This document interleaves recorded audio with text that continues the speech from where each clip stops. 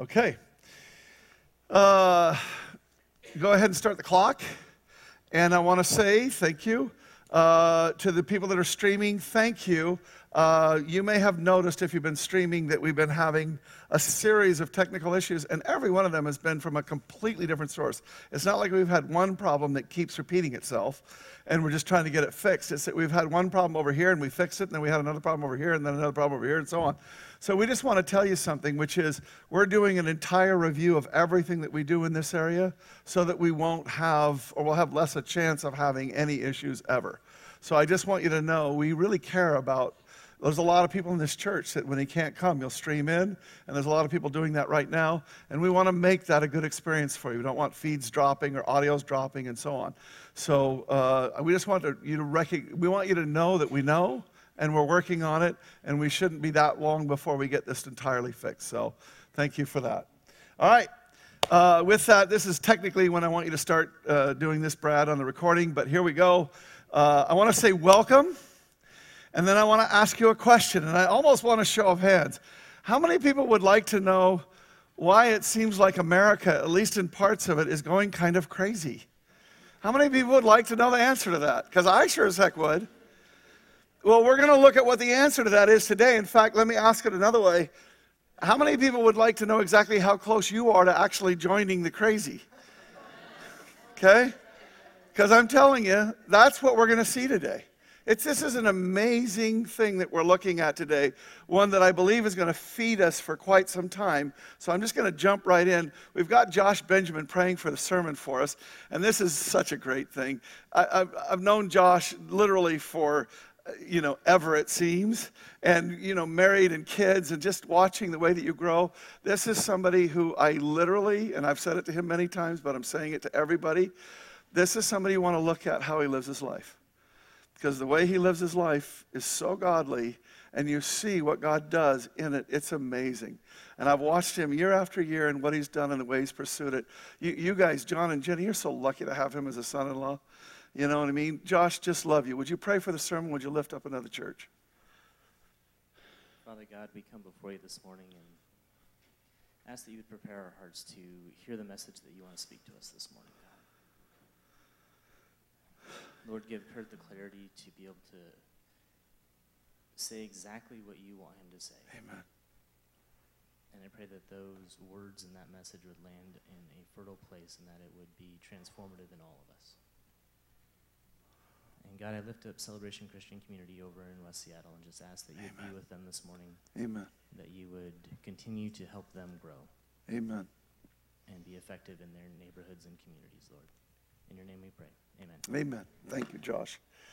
All right, now, what I want us to get a hold of about crazy is this isn't the first go-around with crazy in the world, right? And it's not like the world is always crazy to some extent, right? But there's sort of, if you actually track crazy, it goes up and down, okay? There's seasons where it's just more crazy than other ones. And one of the things that I want us to see today is as we're going through Luke, in our Empowered series, and my clicker doesn't seem to be working. So if somebody wants to help me out with that, that'd be great. But go ahead and just click it. What we're doing on Empowered is that we're seeing how the Holy Spirit comes down and empowers us. But really what we're doing is we're looking at Luke, and we're watching how Jesus discipled his disciples. What the Holy Spirit did, what Jesus did, the whole thing, how he discipled his disciples. And the absolutely incredible thing about what's happened is that we're seeing that that's precisely what he's doing with us. We entered it thinking that this is how he disciples, and so he'll disciple us if we'll look at how he disciples.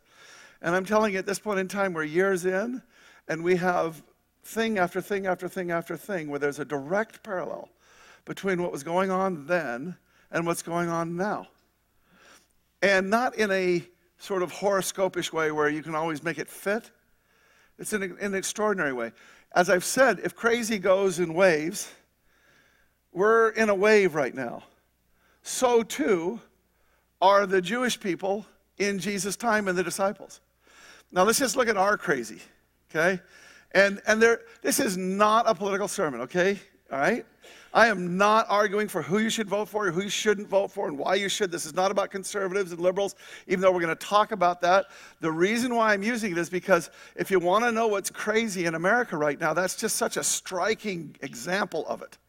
Okay, we're seeing this thing happen right before our eyes, which, let's be frank, all the pundits, this is something, I've followed politics very closely for many, many years. It's always just been an interest of mine, and I followed it very closely. And I'm telling you, even in those that are older than me, so the last 80 years or so, we have had other things happen that were weird or crazy or whatever, but we have simply never experienced in our lifetimes what we're experiencing now. It has happened historically, before our lifetimes. But in our lifetime, we have never experienced what we're experiencing now, where things that are happening are catching people that do follow these things, are paid to follow them, are good at following them, and it's catching them by utter surprise. We all know where we're probably going on the right, but let's go to the left for a second, okay? But let's just look at, you do realize that when Bernie Sanders announced that was typical. He's done it before. Okay, and he got, 1/2 of 1% of 1% of, whatever. And he got a few votes and a few things, but there was never any thought of him being any factor whatsoever. No pundit would have given you anything that he would have done anything. In his home state, the day that he announced, Hillary Clinton's poll numbers were 84 for Hillary, 16 for Bernie. That was in his home state. In the rest of the country, it was, Okay, so it wasn't even on the radar. And now all of a sudden, you've got him winning primary after primary, and she's got the superdelegates, but if you take the superdelegates out, she's like 150, 200 ahead, that's it. So and all the pundits, people talk a lot more about the right because it's just so much more crazy. But, and I'm a conservative, let me say that, okay? I'm not trying to tell anybody what they should be here. The truth is, I don't know if I should take pride in it or not, but I do, that there's a lot of liberals in this church, okay? And I do think that I have impulses in me that are deeply liberal, and we're going to see what that means in a second. But the bottom line is I am a conservative, so, all right, we can get that out of the way.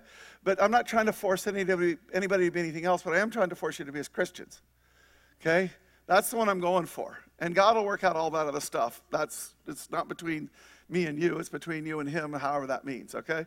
So, but the bottom line is that on the left, we've got this thing that's happening which nobody saw. It's crazy in the sense of, where is this coming from? And there's reasons. We can come up with reasons why this is happening. But it doesn't mean that it still isn't just a shock to the system. It's something that's way outside the bounds of what we thought would happen. Now, that's on the left. On the right, I'm going to say something. I've made jokes about Donald Trump, okay? I want you to know something, okay? I'm just trying to be transparent.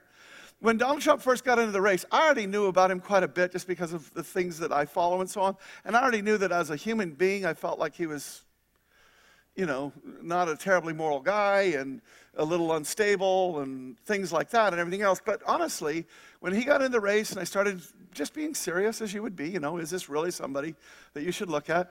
I actually had a lot of attraction to the thought that a business person would get involved in the government.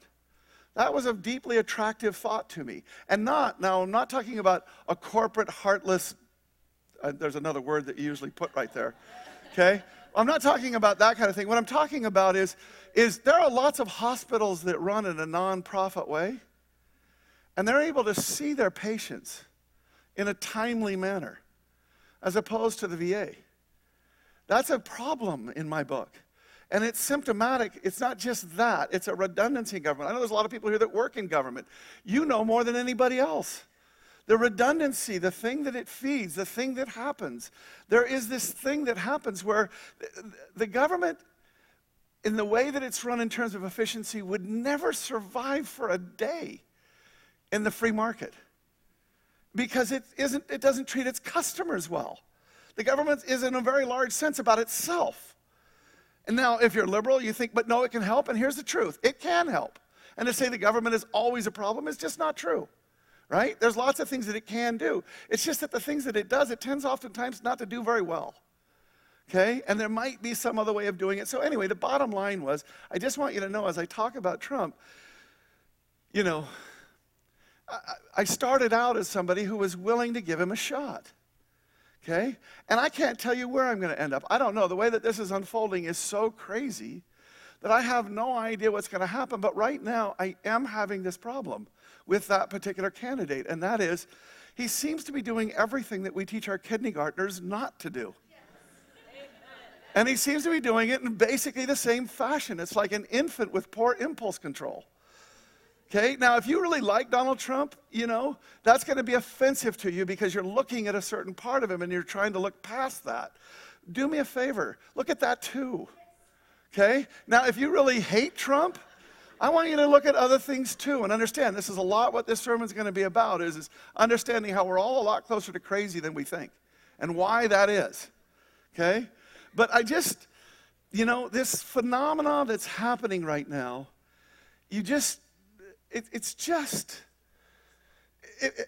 anybody, a year ago, anybody, it would be like, right now, if you pick the Sweet 16 brackets, Warren Buffett said, I'll give $1 billion to anybody who can pick all the games. And the reason why is because mathematically, it's just impossible, right? Much worse than winning the lottery or anything else, okay? It's just basically impossible. That's basically what the current situation would have looked like a year ago to people. The things that are happening would be impossible. People arguing about hand sizes on stage in a national debate for the presidency of the United States in a world that's going to hell. This is unbelievable. It's just, and Cruz sunk down to that level and boom, he was out. You know what I mean? I don't know. But anyway, this isn't about politics. This is about crazy. We could go to the national debt and say, when Bush left office, I think it was 6, it might have been 7. It's now 19, it'll be 21 by the time the next president gets there. $21 trillion. We only make 17, or I think we're at 19 now, right? 19 trillion as an economy. We'll have more debt than we have the size of our economy. That's crazy. Do that in your own budget, see how it works out. Now, in governmental budgets, you can fudge a lot and cover a lot and everything else. But here's the truth. At some point in time, you have to pay. Something has to happen. And the fact that we're doing this so pell-mell, 100 miles an hour, pedal to the metal, is unbelievable. There's just this crazy that's going on. It's like, what's happening? Well, let me show you something. That we're in a season of crazy. But let me show you, we're not alone in it. Watch this. Okay, on the monitor, is there any way you guys can get me okay? And if you can't, that's fine. At that time, some Pharisees said to him, get away from here if you want to live. Herod Antipas wants to kill you. Now, remember where we are. We're in Luke. The first 8 chapters have been college. Since chapter 9, we're now in 13. We'll get into 14 today. From 9 to 13, we've been in Masters. In college, you watch and learn. In Masters, you do and learn. Okay? Well, at this point in time, right here, it was indicated a little bit 2 weeks ago, but it comes up right here strong. We now see that Jesus he's been walking this way, discipling his disciples, showing us how to live, helping them to do so. And now he's setting his face, he's turning his path, and he's setting his face to Jerusalem, where he's going to die. And he knows he's going to die, and he's not far from it. So the disciples who are thinking that Jesus is always going to be there, like the master's level professor helping them, he isn't going to be there, and they're going to be thrust into a doctoral level without their agreeing to it, where they are doing this. Now the Holy Spirit is there and so on, but you get the analogy, right? So he set his face to here, and where we are now that means we're at the very last part of the master's training, the master's level training that we're getting. And next week, wait till you hear this stuff about parables and what it does to us and how it works and so on. And this week is a lot of a setup for that. But just sticking with this week, the thing that I want you to understand is he set his face to Jerusalem, and what I want you to see is the crazy that's going on in the culture at the time.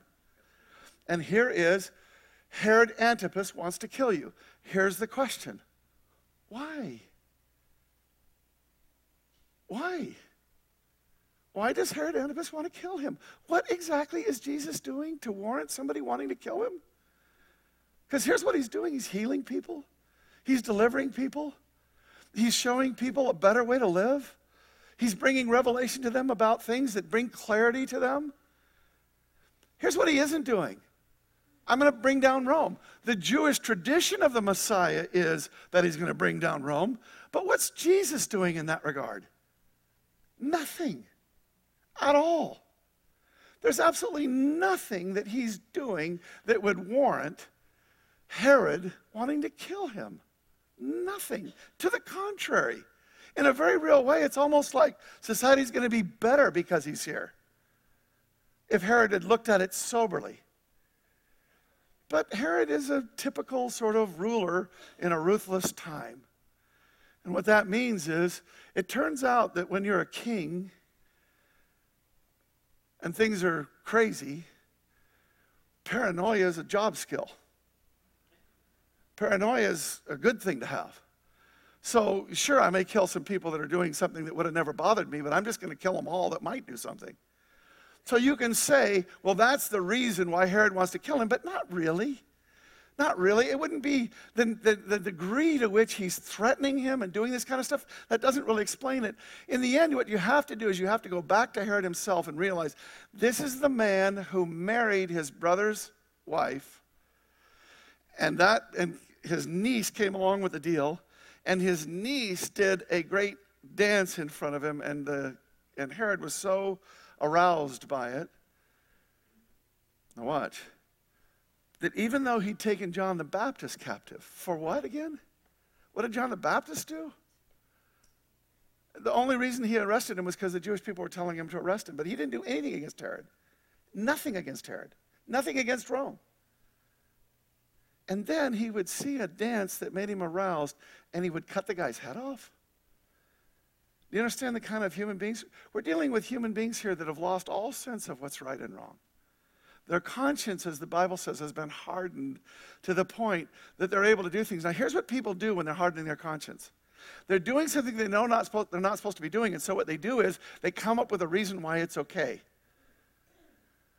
And what happens is they have to keep coming up with more reasons and more reasons because of all the crazy things that they're doing. And pretty soon they just lose all sense of what's real, of what's right, what's wrong, what's normal, what's proper, what's not. In fact, to the point that Pilate is another ruler. This one's actually from Rome. It's Herod as a tetrarch or king, whatever, over the Jewish people as a somewhat Jewish person. But the bottom line is Pilate is a Roman, and as a Roman, he's done all kinds of immoral things too. And you remember what happens is that Pilate says to Jesus, when he's interviewing him at the very end, being told to put him to death, Pilate says, so you are a king. And Jesus answered, you say that I'm a king. Now, notice he's not saying yes and he's not saying no. He's saying, you say that I'm a king. But then watch. But understand why I actually came. It wasn't to be a king. In a very real way, if Herod had been listening, what Jesus is saying to him is, you say I'm a king, I'm not receiving or denying it. I'm just telling you, here's what I'm actually about. And you don't have any threat from this. Because what I'm about is, for this purpose I was born, and for this purpose I've come into the world, to bear witness to the truth. Everyone who is the truth listens to my voice. Or let me paraphrase that. Everyone who is in the truth, if your conscience isn't hardened, you hear it and it kind of triggers in you, right? When you hear the truth, even no matter what you're thinking, you kind of go, that sounds true. And it stops you and it makes you rethink what you're thinking. That's what it should do, right? But look where he's gotten to. What is truth? As a guy whose moral equivalency is so screwed up that he's totally lost any connection to the truth, he's saying what a lot of people do, even in our modern age. There's no truth. It's all just relative, right? There's no truth. See, it's that same impulse. And this is the crazy that they're in now. Now, there's a brief little sidebar, and I'm going to do this really quick. It could be its own sermon. It's just not the one I felt like God wanted me to do today. But I just want to catch this here because I want you to see something that's happening. Jesus is about to go to Jerusalem and die, and despite the fact that he says so right now to the disciples, he knows they don't understand it at all. Their own kind of lack of understanding, denial, craziness. He's literally going to say right now, I'm going to go to Jerusalem and I'm going to die. And they don't get it. But what he does is he says it in such a way as when he dies, the Holy Spirit will bring back to their remembrance what he said right now. And they'll be comforted that nobody took Jesus' life from him. he offered it up. See? So here's what he says. Go tell that fox. Does this sound like a guy who's hiding from Herod? Herod's a powerful guy. You can say that, but you'll usually end up dead. So he's not hiding from anything. Go tell that fox that I'll keep on casting out demons and healing people today, tomorrow, and then listen to this, on the third day. What's he referring to on the third day? What's he bringing to mind? His resurrection, right? On the third day, I'll accomplish my purpose. Yes, today, tomorrow, and the next day, I must proceed on my way, for it wouldn't do for a prophet of God to be killed except in Jerusalem. What did the disciples think he was saying when he said that? It wouldn't do for me to die except in Jerusalem. Because, as he goes on to say, oh, Jerusalem, Jerusalem, the city that kills the prophets and stones God's messenger. That's who he is. How often I have wanted to gather your children together as a hen protects her chick beneath her wings, but you wouldn't let me. And now look, your house is abandoned and you'll never see me again until you say, blessing on the one who comes in the name of the Lord. Let me take this whole thing and ratchet it to a little deeper level for you. Watch this. A year ago, last January, not this January, but the last January, I was out praying. I felt like God told me that he was, in a Romans 1 fashion, he was withdrawing his protection. Now, that doesn't mean that he was judging us, and it doesn't mean he was withdrawing it completely. It's the Romans 1 progression of withdrawal. And what that is just, we looked at it last week a little bit. Everything about God that can be known has been made by him in creation. So whether you know him or not, you're without excuse. If you thoughtfully look at the things that are made, you will see what you need to see. But he gave us real free will so you can push away the truth if you want. And he'll let you. And he'll put up with it. He'll have enormous patience. He'll have enormous mercy. He'll have an enormous amount of time where he puts up with it. But at some point in time, the scale tips, and for God to continue to be merciful would actually be harmful. Devastatingly so. In other words, if you were involved in a behavior that was sending you to hell, but God gave you mercy right up until you died and then went to hell, how's that loving? So what God does is he says, when you get to a certain point, I go ahead and withdraw my presence. I let you start experiencing the consequences of your decision at a whole new level. And we have seen this kind of thing happen all throughout last year. And we've seen it in our culture. It's one of the things I think is happening in politics right now. The presence of God has been withdrawn to a degree from America, not all the way, but it's been withdrawn, and so crazy can flourish. The consequences of our decision. See, you make these decisions and then you go, wow, that was a really bad decision. I'm going to tell a joke right now, and I didn't even think I was going to do this. And can I tell it? I'm sorry. I'm going to do it anonymously, but I just needed to get permission a little bit by a blink of the eyes or something, okay? Because I didn't know I was going to do this until right now, but okay, listen to this one. So I'm at lunch, really, really great guy, getting to know each other, having a great time. This person is very smart and has a way of saying things that are just very clever. And it's not that he's trying to be funny. He just is very smart. And he says things in a way that is just hilarious, right? So we're talking about family, and we get to sister, and I say, so tell me about your sister. Oh, man, love my sister. We get along so well. We're so tight. We're so good. It's awesome. He said, but I do want to tell you, she is just one of these people who tends to make really bad decisions all the time. And he said, when she's making a decision, my dad and I have gotten into the habit of saying to her, geez, you made a decision back there, and we told you it was going to go bad, and then it went bad. And so now we're telling you this decision's going to go bad too. And she got to saying back to us, well, if I had a time machine, I'd go back and I'd change the decision. I'd make a different decision, right? And so he'd heard that several times, and then he said, finally it occurred to me, and so I said to her, I said, I think what we're going for here is that you start making decisions that don't require a time machine. Now, I want to tell you, you'll laugh at that right now, but you'll think about that later, and it'll get funnier and funnier and funnier. And for 2 days, it just got funnier and funnier. You need to make decisions that don't require a time machine. I just think that's the greatest. Okay, so, all right. But this is this thing where when God withdraws his protection, What he's doing is letting us experience consequences of what we're choosing in a bigger way in hopes that we'll repent and stop making decisions that require a time machine. Start making the right decisions. Are we there? Okay? So that's what we're going for. That's what God is trying to do when he does these Romans things, and that's exactly what's being played out right here in these verses. Because what he's saying is, Jerusalem, I love you so much. Had you repented, I would have brought you in. I would have brought you near. I would have covered you. I would have quickened you. I would have revealed to you. I would have done all these things, but because you kept pushing me away, you're going to get to a place to where you experience the consequences of your decisions, to where you cease to exist. You do realize that from the time that Jesus said this, it's 39 years, a year short of a generation, which is what he said, this generation will not pass away. You do realize that 39 years from now, Jerusalem, it's been there for thousands of years. It'd be like saying Washington, D.C., that's only been there for what? As a capital of the nation, a couple hundred? For thousands of years, Jerusalem, well, it's 1,000 years since David, but for 1,000 years it's been there, and it is going to cease to exist. It's not going to be there. Okay? Are we seeing the feel of this passage now? You see, he's trying to say things are way out of whack, and they're going to be set right again. But you're not going to like how it happens. So we go back now, okay? What we've seen is we've seen how the governmental authorities, the Jewish ones and the Roman ones, are whack. Now what we're going to see is how the religious ones are too. Watch this. One Sabbath, he went out to eat at the house of one of the leading Pharisees, and they were watching him closely. There in front of him was a man whose body was swollen with fluid.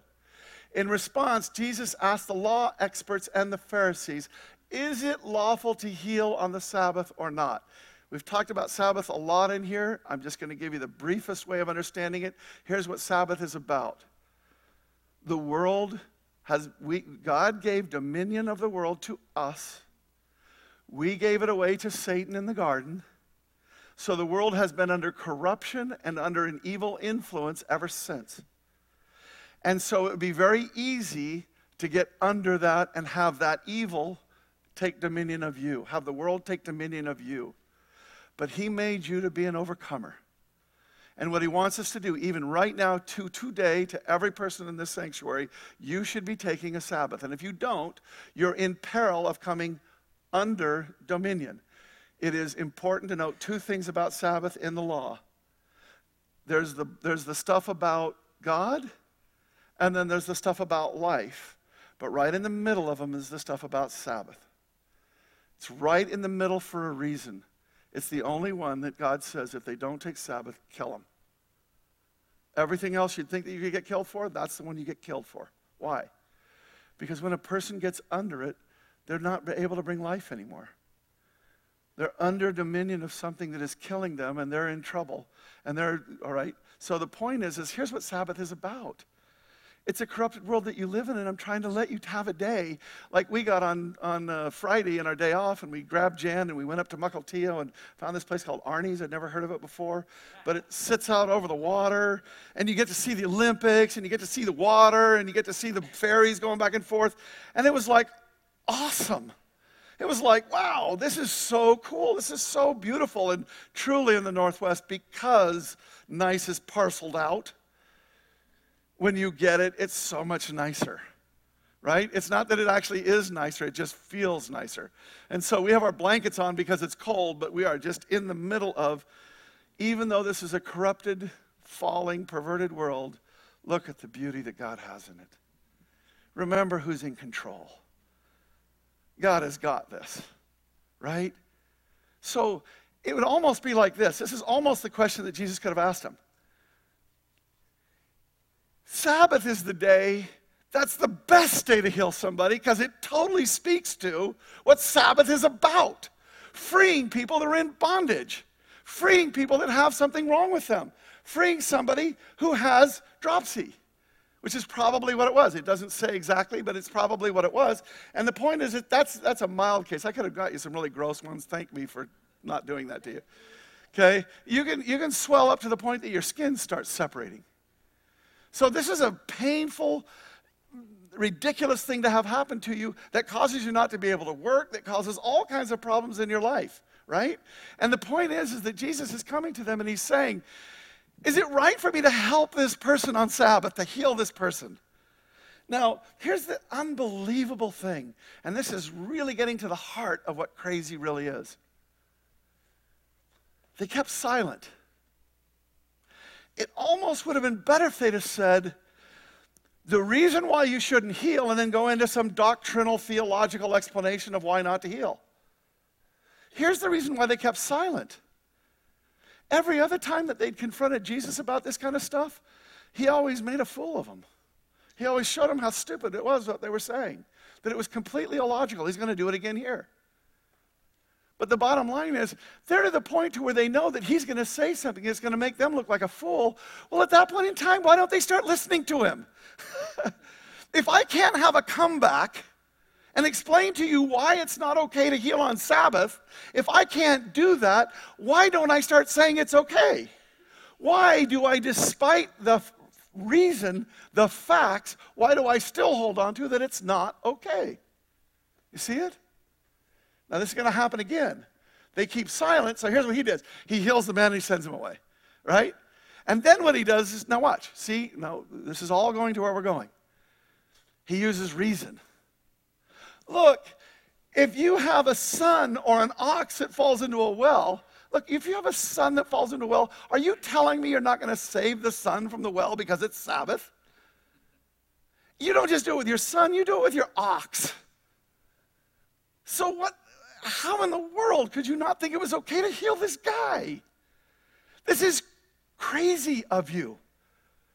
You're supposed to be the experts, the religious leaders. You're supposed to be the people that are showing people who God is. And you don't get this? You see the crazy that's coming out here? And to this they could find no answer. Now, here's the principle that we're really pulling out of this. Watch this. They couldn't defend themselves. They had no reasons they could bring up as to why they believed as they did, but they held on to it anyway. That's crazy. Actually, it turns out it's human. Tragically human. Some of you have had the unfortunate reality of working in a church before. We're looking at trying to hire somebody because, God's blessed us and we really need it. And we're looking at somebody to take on some responsibilities that are very important.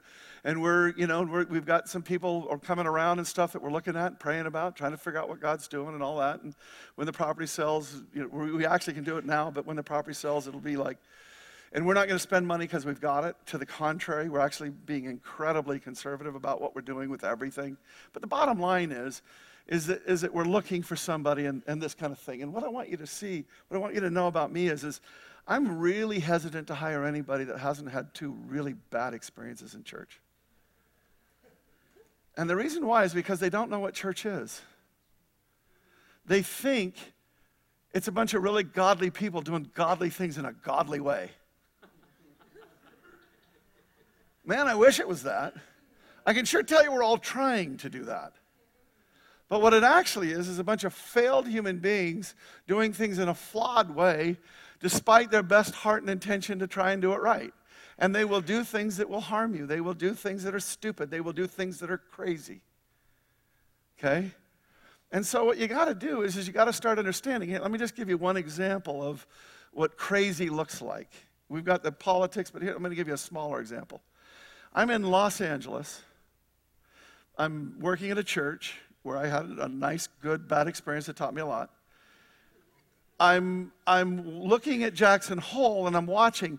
In Jackson Hole, there was a miracle that happened some years ago, which was they started a charismatic church, and at that point in time, there got to be 7 charismatic bodies in the valley.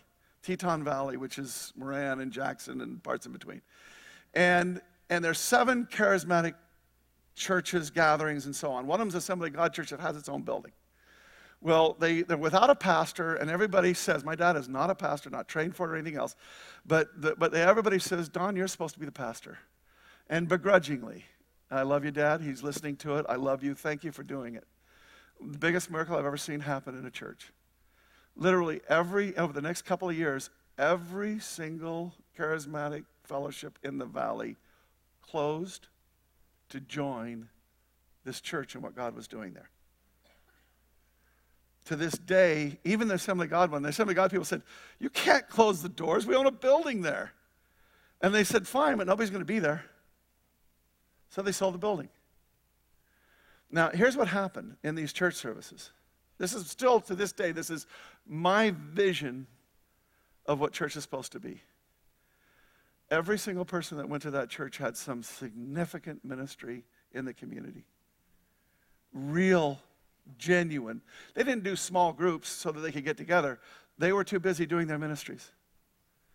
And they would do the ministry. The only reason they got together on Sunday was to come worship the Lord together, be edified, be built up, lift each other's hands, and then go back out and minister. And this was, at that point in time, maybe 200 people. Well, they got bigger than that and everything else. But anyway, my dad got to the point to where he never really wanted to be a pastor, and for reasons that are his own and so on, he stepped down and they went and hired a guy. And the guy they hired should have been great. He was a big name in the charismatic circles and so on. He'd been, for those of you who are around long enough to know what this means, he'd been part of the shepherding movement.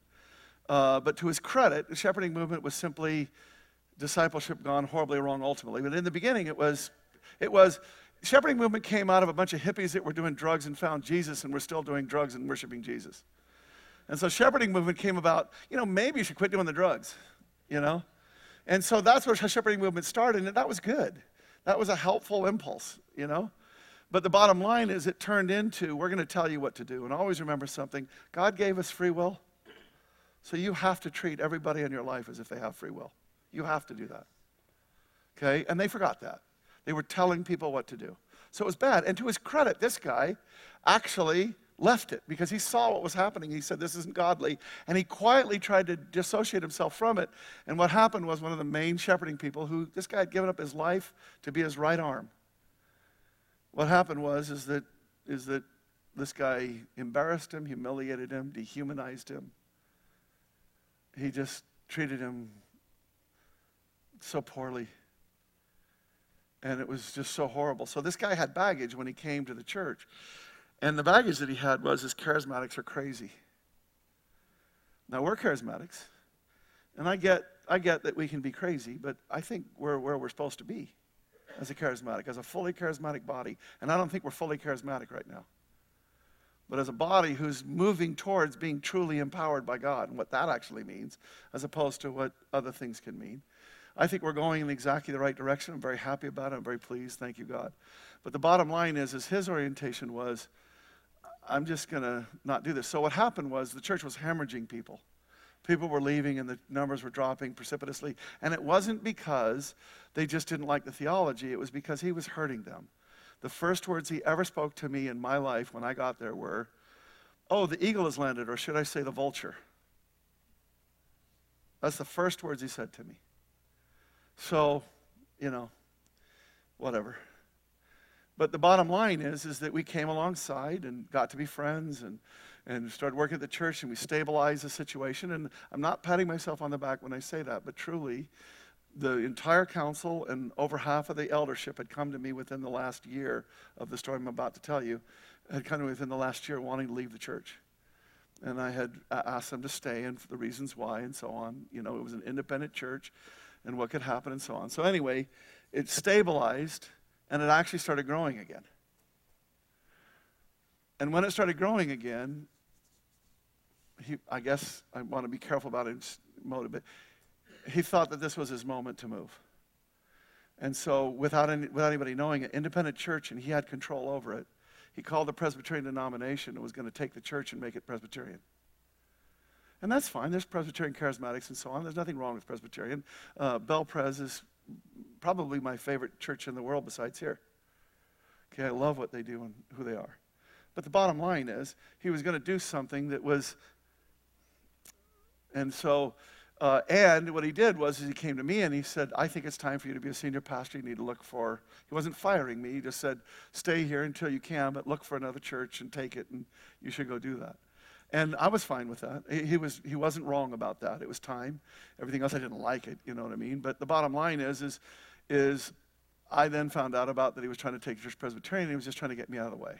So what I did to people in the town, to people in the church, is I just said, look, I'm going.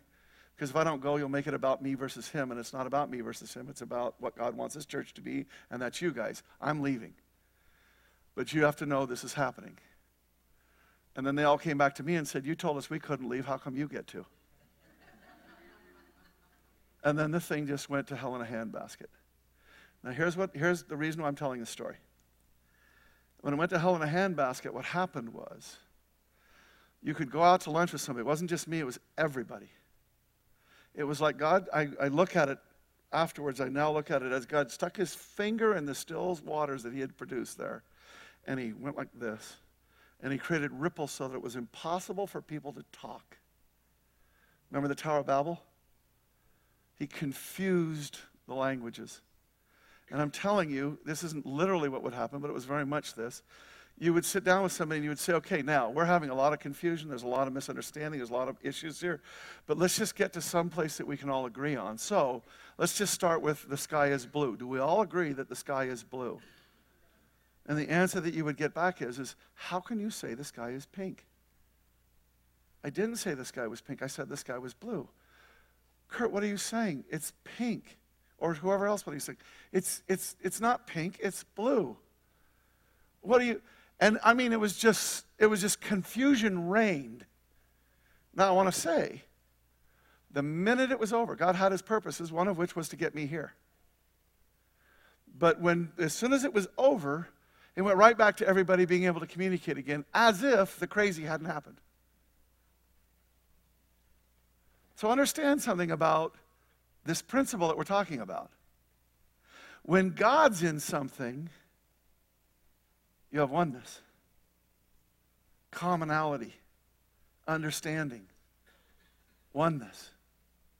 When God isn't in something, we like to think that evolutionary biology and so on, that people have a benefit in collaborating, and so that's why people stay together. But the truth is, and this is by researchers, not by me, by researchers, the truth is, what you'll find is that societies will actually totally disintegrate. There's lots of research that's been done on communes. If that commune has a religious orientation, it will last. If it doesn't, it won't. That ought to tell you something. It's hard to be one with other people. And there's something about God in your life that makes it possible to be one with one another. So, having said all this, here's what I want you to get a hold of. I want you to see this. Can you actually do it the other way, you guys, where I can see what's coming up? Thanks. This is righteous mind, okay? This ought to be required reading for every single person on the face of the earth. Honestly, it absolutely should be required reading for every person on earth. The earth would be a much better place if people understood what's in this book. But let me make something clear. This is not a Christian book. This is as far from a Christian book as you could ever get. He considers God to be a myth and what people do, and it's a manufacturing of the brain, and he explains it away and even harmful effects at some points, although not ultimately and so on. But the bottom line is, this guy believes in evolutionary biology. If you know what that means, it just means that our brains develop a certain way because of evolution, and that's why we have all these illusions of community and so on. It really comes from evolutionary needs to not die by getting eaten by a tiger or something, right? And so you got all these dimensions along which our brains evolved so that we could survive. And it was survival of the fittest. Okay, you get the point? Now, I'm going to briefly tell you what's in this book. It's only going to take me a second. I see some yawns. Should we get up and stretch for a second? I don't want to lose you right now because this is the funnest part of the whole thing for me. Okay? So I just want you to see this. The image, he uses two basic images or illustrations. Here's one of them. An elephant and a man on top of it. Now, when we see that, here's what we automatically do. We think the guy on top of that elephant is telling that elephant where to go. Here's what's actually happening. The elephant's going where it wants to go, and the guy's on top of there saying why the elephant went that way. Ad hoc. After the fact, explaining why it happened. Here's what this guy's saying. You can't have a guy on top of an elephant telling an elephant where to go, and you can train him. We get that. And that would be the ideal sense. But what this guy's pointing out is he's saying, in a world absent God, here's the truth about us. There is this thing that's an elephant in us. It's the instantaneous reaction that you have to any piece of information before you've ever thought about it. You have an instantaneous thought about what's right and what's wrong. And then what your reason does, we like to think our reason tells our emotions what to do, or tells these impulses what to do. But the truth is, what our reason is actually doing, it's being like a little press secretary, and it's just spinning whatever happened into a narrative. It's not true. It's just coming up with a reason why it seems true. So what it's saying is reason is at the mercy of impulse, of the sense of things. Now, I'm going to do a test with you so that you can all see what this means. This will be fun, okay? Although it's a little course, and so I count on us all being adults here, okay? Because we're going to talk about something that's going to be repulsive to you, okay? And it's supposed to be repulsive to you. But you need to do it to understand it. What these guys do is they did this research all over the world. Okay, so it wasn't about American culture and so on. It was all over the world, everywhere they went. Africa, India, everywhere they went, islands, tribes, everywhere they went, they found the same thing if they did this. If they came to people and they said, sorry, but you're going with me, right? Should a brother and sister sleep together? Now, when you hear that, you go, no. Across the world. Culture, societies, training, everything. Everybody goes, no, of course not. But now watch. So then the researcher's trained to say, why not? And we all have a reason.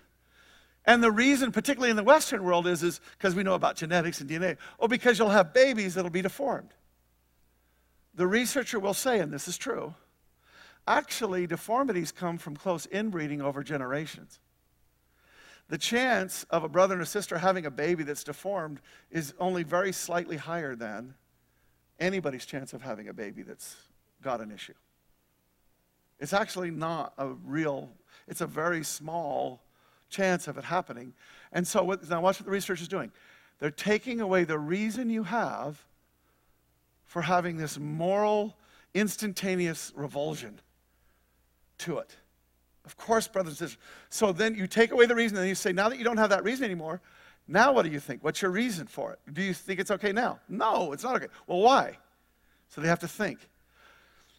This is in Western cultures, this will be ours. We'll say, well, because everybody thinks it's gross, and so they'll think you're gross. Right? Everybody's revolted by it, and so they'll be revolted by you for doing that, so you'll be ostracized. And so here's what the researcher does. Okay, I got it. Okay, so let's put the brother and the sister on a deserted island, and they're all alone, and they're never going to be rescued. So there's no chance of anybody ever finding out anything about this. Now, is it still wrong? See, somebody already said it. Yes, of course it's still wrong. But here's what the problem is. Why? And you can keep doing this until people will literally run out of ideas, but they'll still think it's wrong. In fact, you can go so far as to do this. You can actually take it all the way around the block, and you can say to them, okay, let's take this situation. The brother and the sister are the two last people on the face of the earth. And they have to reproduce in order to continue the human race. Is it wrong now? And here's what people will say. Absolutely, it's wrong. I get that it may have to happen. It's a lot like they do the same test with cannibalism. Right? I mean, you don't want to eat somebody's, right? I mean, this is getting gross, right? So I'll stop, okay? But you see, it's just revolting to think about doing either one of those two things, isn't it? But the fact is, you can get to a place to where there's actually a reason to do it, but here's the problem. You can come up with a good reason why this should happen. I'm going to survive unless I do, right?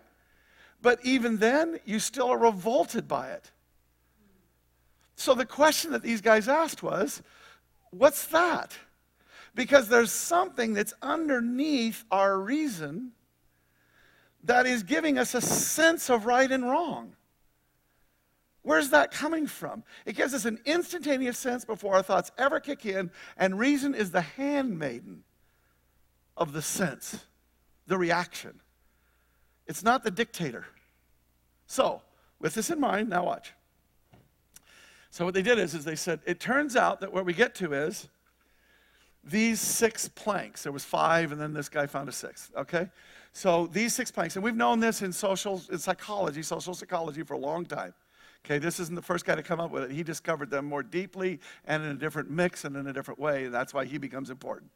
But here's what he does. He says, you can have a plank that is care and its opposite harm. A plank that's fairness and its opposite cheating. A plank that's loyalty and its opposite betrayal. A plank that's authority and its opposite subversion. A plank that's sanctity, God, a sense of holiness, and degradation, a sense of liberty and oppression. So you have 6 receptors. Now, I'm about to show you something, and I wasn't trying to talk you into being conservative or liberal or anything else, and I am not. Here's what I am doing. I'm telling you what this guy found, and in order to understand why it's so important what he found, I need to tell you something about this guy. Extremely liberal person.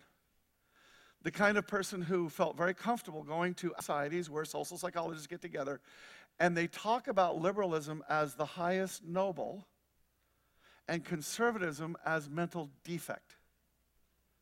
They make jokes about it, but they're serious about it too. They write papers about what's wrong with conservative brains, that they don't care about the things they should care about, that they don't have empathy. See? Now, understand what this guy's whole reason for his book was. He was saying this: how can somebody on the left be utterly and completely convinced that they're right, and to the point that they absolutely cannot see any reason whatsoever for what this other person thinks, and yet the other person can think the exact same thing, just opposite? How can that happen? This guy is a deep, committed liberal, and to this day, despite the findings I'm going to show you, he still remains a liberal, okay? But what he has become is much less judgmental. Now, right there, just for the heck of it, can we just all own that for a second? That if you really get what I'm about to say and what they found in their research right now, you'll become less judgmental about people that don't agree with you. And right there, that's a good. Because here's what never works. A liberal or a conservative posts somebody, and then the person from the other side says, "You are so stupid, how could you possibly believe that?" Here's what never works. Somebody coming along and saying, "Oh my God, now that you've explained it so clearly, I totally agree with you." When you're stupid, it separates you. And that's what people think about the other side, because they can't see what they're thinking at all. I'm going to give you a way to see what they're thinking. This is what his research showed. When they found these 6 dimensions, and then they went around the world, and they found the equivalents of what we call liberals. You know, liberal is a different tag in different places. When they found the equivalent, here's what they found, okay? Liberals, you see, they liken it to a taste receptor, your tongue, right? And what it is, say it has 6 different tastes, and when you eat something, some of your receptors are going to be more sensitive to sweet, or more to salt, or more sensitive to sour. See? And so if you're more sensitive to one of these things, then you're going to overweight that flavor in that food. Do you see it? That's why people like different foods, because their receptors are matched and mixed differently. And so I think that food's really great, but you don't, because your receptors don't receive it that way. Do you see it? They find with liberals, care and harm. And the truth is, I'm just going to have to ask, Josh Foreman wrote a brilliant blog on all of this. And it's one of the reasons I read Righteous Mind. I already had planned to read it, but when I read Josh's blog about a year and a half ago, I decided I got to read that book, and finally got to it. But Josh, is this your drawing or is this from the book? Because I'm reading it by Kindle, and it's a mix? Okay, thank you. But the point is I think it's fair to say, isn't it, Josh, that in truth, the way he describes it in the book, take that care harm one and make it about twice as big. Take the liberty oppression and the fairness cheating and knock them down. The thicker the line, the more that receptor fires for you. And what they found is that when liberals hear things, care harm is by far the thing that they hear that triggers in them the most. That's the way their brain fires. And it goes care, empathy. See? And it's hugely important. Okay? Now, this is the research, me. Okay? Help me. Watch. When they did conservatives, here's what they found. They found that conservatives were actually weighing all of these things in somewhat equal proportion. Different degrees, any particular conservative, but they found this was the case. In fact, let me tell you, actually, let me show you something about what they found. This is from the book about this point. Watch this. Wait, where'd it go? The current American culture war we have found can be seen as arising from the fact that liberals try to create a morality relying primarily on the care-harm foundation, with additional support from fairness, cheating, and liberty oppression foundations. Conservatives, now listen to this will be very important in a moment, especially religious conservatives, use all 6 foundations, including loyalty, betrayal, authority, subversion, sanctity, degradation. Now that is not the common perception, is it? Christians are narrow-minded bigots. That's the common perception. The research shows Christians are actually the most balanced in the way that they think about things. I'm going to show you why that is in a second. But for right now, I need to go backwards, and I want you to stay on here. Let me give you an example of how this works, okay? There's a girl in high school, and she gets pregnant. The person whose receptors are very strong towards care, what they say is help her. You've got to help her. Right? And anything you do that doesn't seem like help is bad and lacking in empathy, because I feel empathy. You're not responding empathetically like you should, so there's something wrong with you. That's the reaction, right? Now here's what the other person is doing. The other person is saying, I really do care,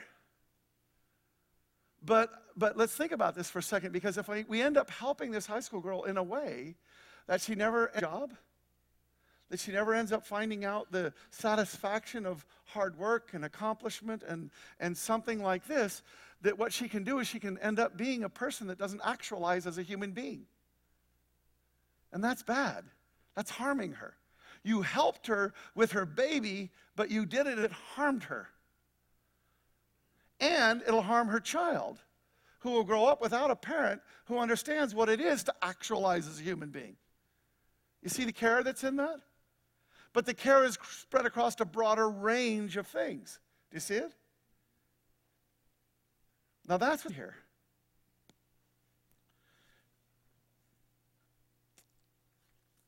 Here's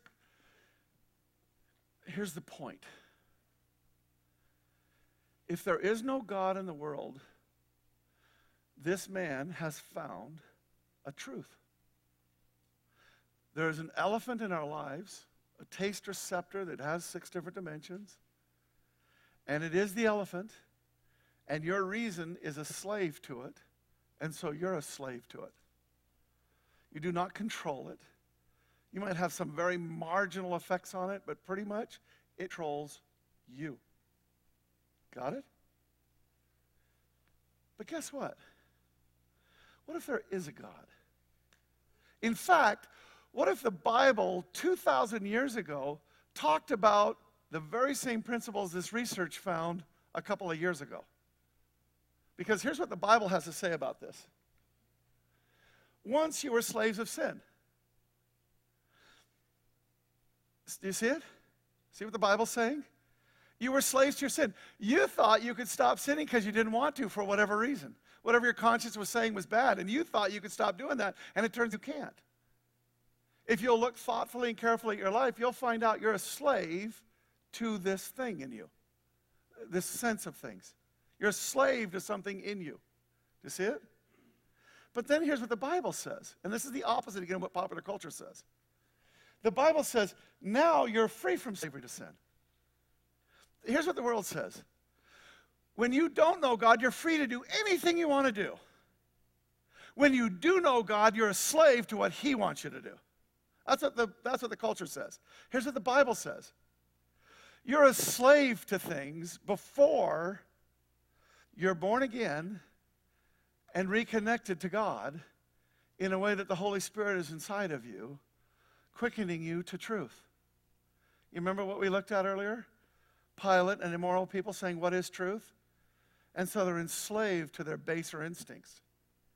But when you have the Holy Spirit of you, you're not hardening your conscience anymore against the sense of right and wrong. When you have the Holy Spirit inside of you, what's he doing with you?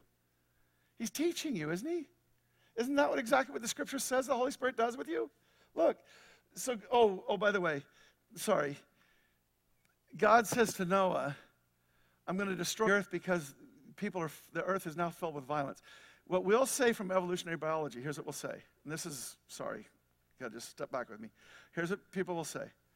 Evolutionary biologists will say, there's such a strong desire to survive as a culture that people coming together and collaborating will cause communities to come together and form that are harmonious. They'll have these certain bad influenced people that'll come in, but the community will band together and throw them out. And so what they're saying is left to its own, human nature will come to a place of peace.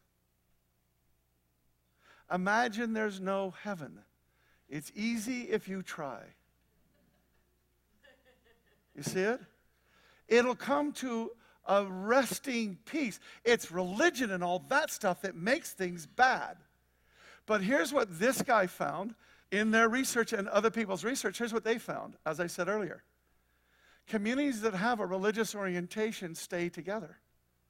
Mennonites, Amish, very long periods of time against enormous influences. There were lots of communes in the 60s. There's probably people sitting here that lived in one at one point in time. They didn't last. How'd they go? See, there's a variable in human nature that a person that doesn't believe in God cannot admit to, and that is that there's evil. There's an impulse towards evil. Here's what we do that dogs and cats and bears and lions do. We kill each other, not just for sport. We kill each other out of petty motives. Lions don't get in a spat over who got, you see what I'm saying? They may get in a fight and they'll figure out who gets it, but they don't go lay a trap and kill each other. What society will tell us, what anybody who looks at this stuff seriously will tell you is, if you think that the natural state of human beings left to their own is peace, you are a terrible historian. Because the truth of the matter is, the natural state of mankind is what the Bible told us it was. What God said, when people were on their own and God wasn't doing anything and he was letting them see the consequences of what it was to not choose him, he said, I've decided to destroy all living creatures. Why? Because they filled the earth with violence. Cain slew Abel. Why? It's stupid. It's crazy. We do. When we get disconnected from God, we get crazy. We come up with reasons why things make sense, but they don't actually make sense. They're not actually true. They don't actually work, and they end in devastation and destruction. That's what's true. But what is also true is, as we've been saying, if you have the Holy Spirit, the helper, the Father sends him in my name, and he teaches you all things. He brings remembrance of everything I've said to you. Look, he teaches you everything. When the Holy Spirit's inside of you and you want to do something really stupid, really crazy, because somebody offended you and the hair on the back of your neck is up and you want to harm them, the Holy Spirit comes to you and says, don't do that. And if you've hardened your conscience, then you still don't listen to it. But the point is, when the Holy Spirit says that, he's working every angle in you, and he knows the part where he can penetrate through the elephant. He knows the thing that he can do to stop you in your tracks. There is no chance that I would still be married if it weren't for Christ. Now, that's because I'm more selfish and jealous. There are people that cannot know Christ and stay married. Don't misunderstand me. But there's no chance that I would be.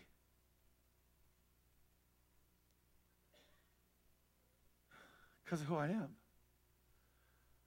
And I've learned how to be in the middle of an argument with Julie. And to be wanting to be right. And to have her say something. That the Holy Spirit says, do you see that truth?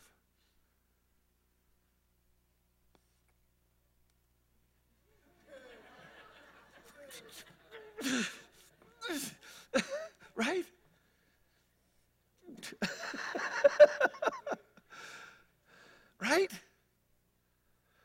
who we are.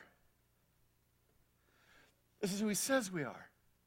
The Bible says when the Helper comes, who I'll send from the Father, the Spirit of truth, who proceeds from the Father, he bears witness about me. He's speaking to you. He's telling you things. He's guiding you. He's directing you. So let me say again this truth. It's better for you that I leave, says Jesus. If I don't leave, my friend won't come, the Holy Spirit. If I go, I'll send him to you. When he comes, he'll expose the error of godless world's way view of sin. Do you see what's being said? You don't have to be ruled by the elephant. You are ruled. You don't have the Holy Spirit saying this stuff. You've hardened your conscience to not hear it through the creation, and you don't have him in you. But when you have him in you, what he's doing is he'll expose the error. Sin, righteousness, judgment. He'll show you that your refusal to believe in me is the basic sin.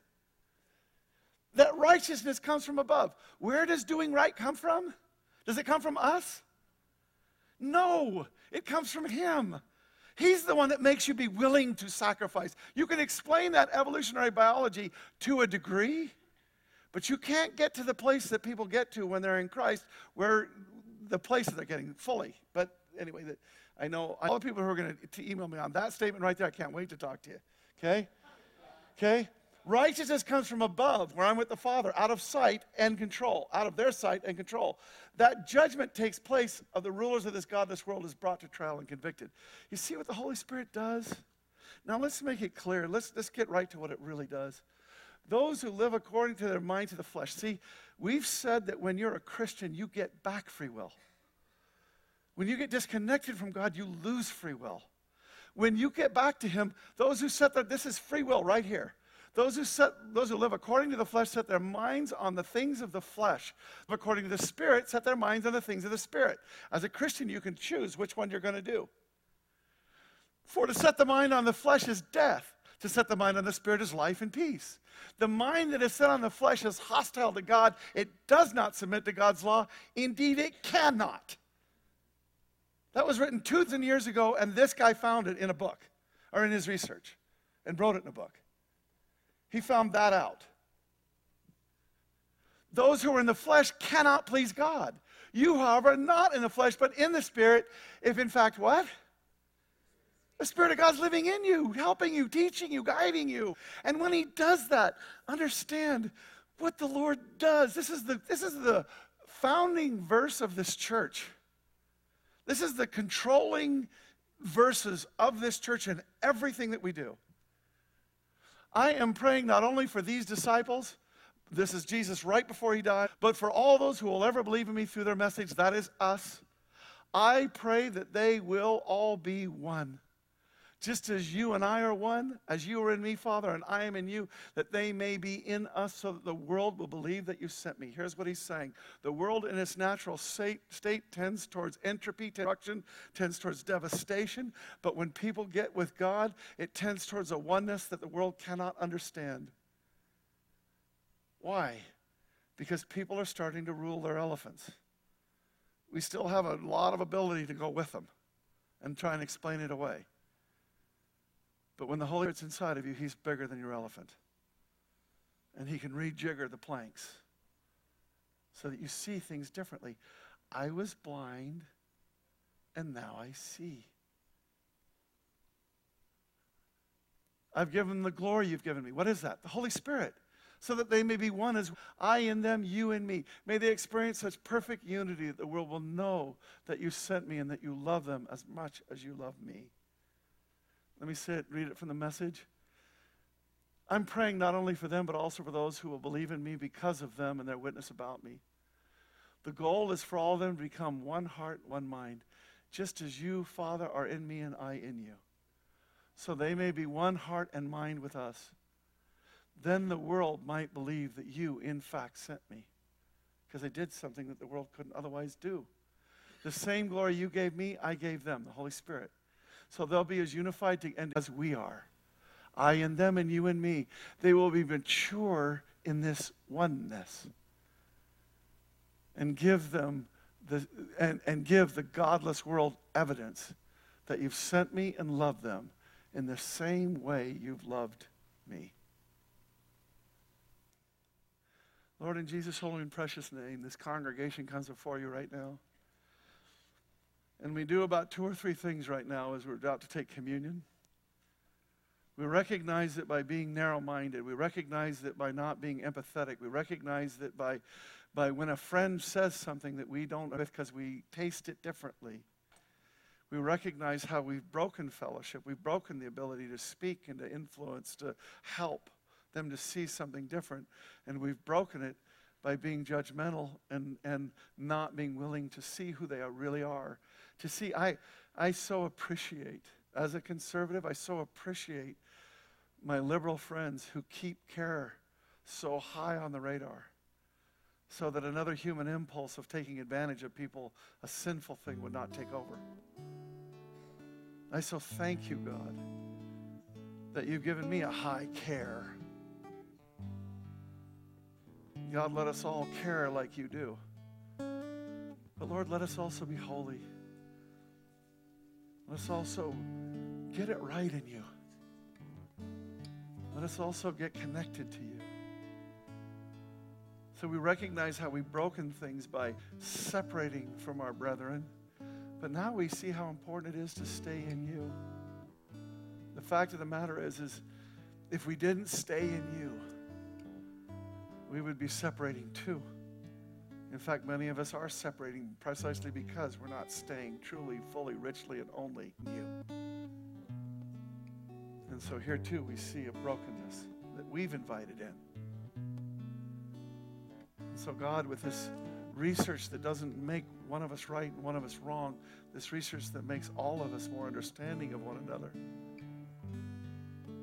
we take our faith. Thank you, God, and help me to repent of the ways that I have broken things.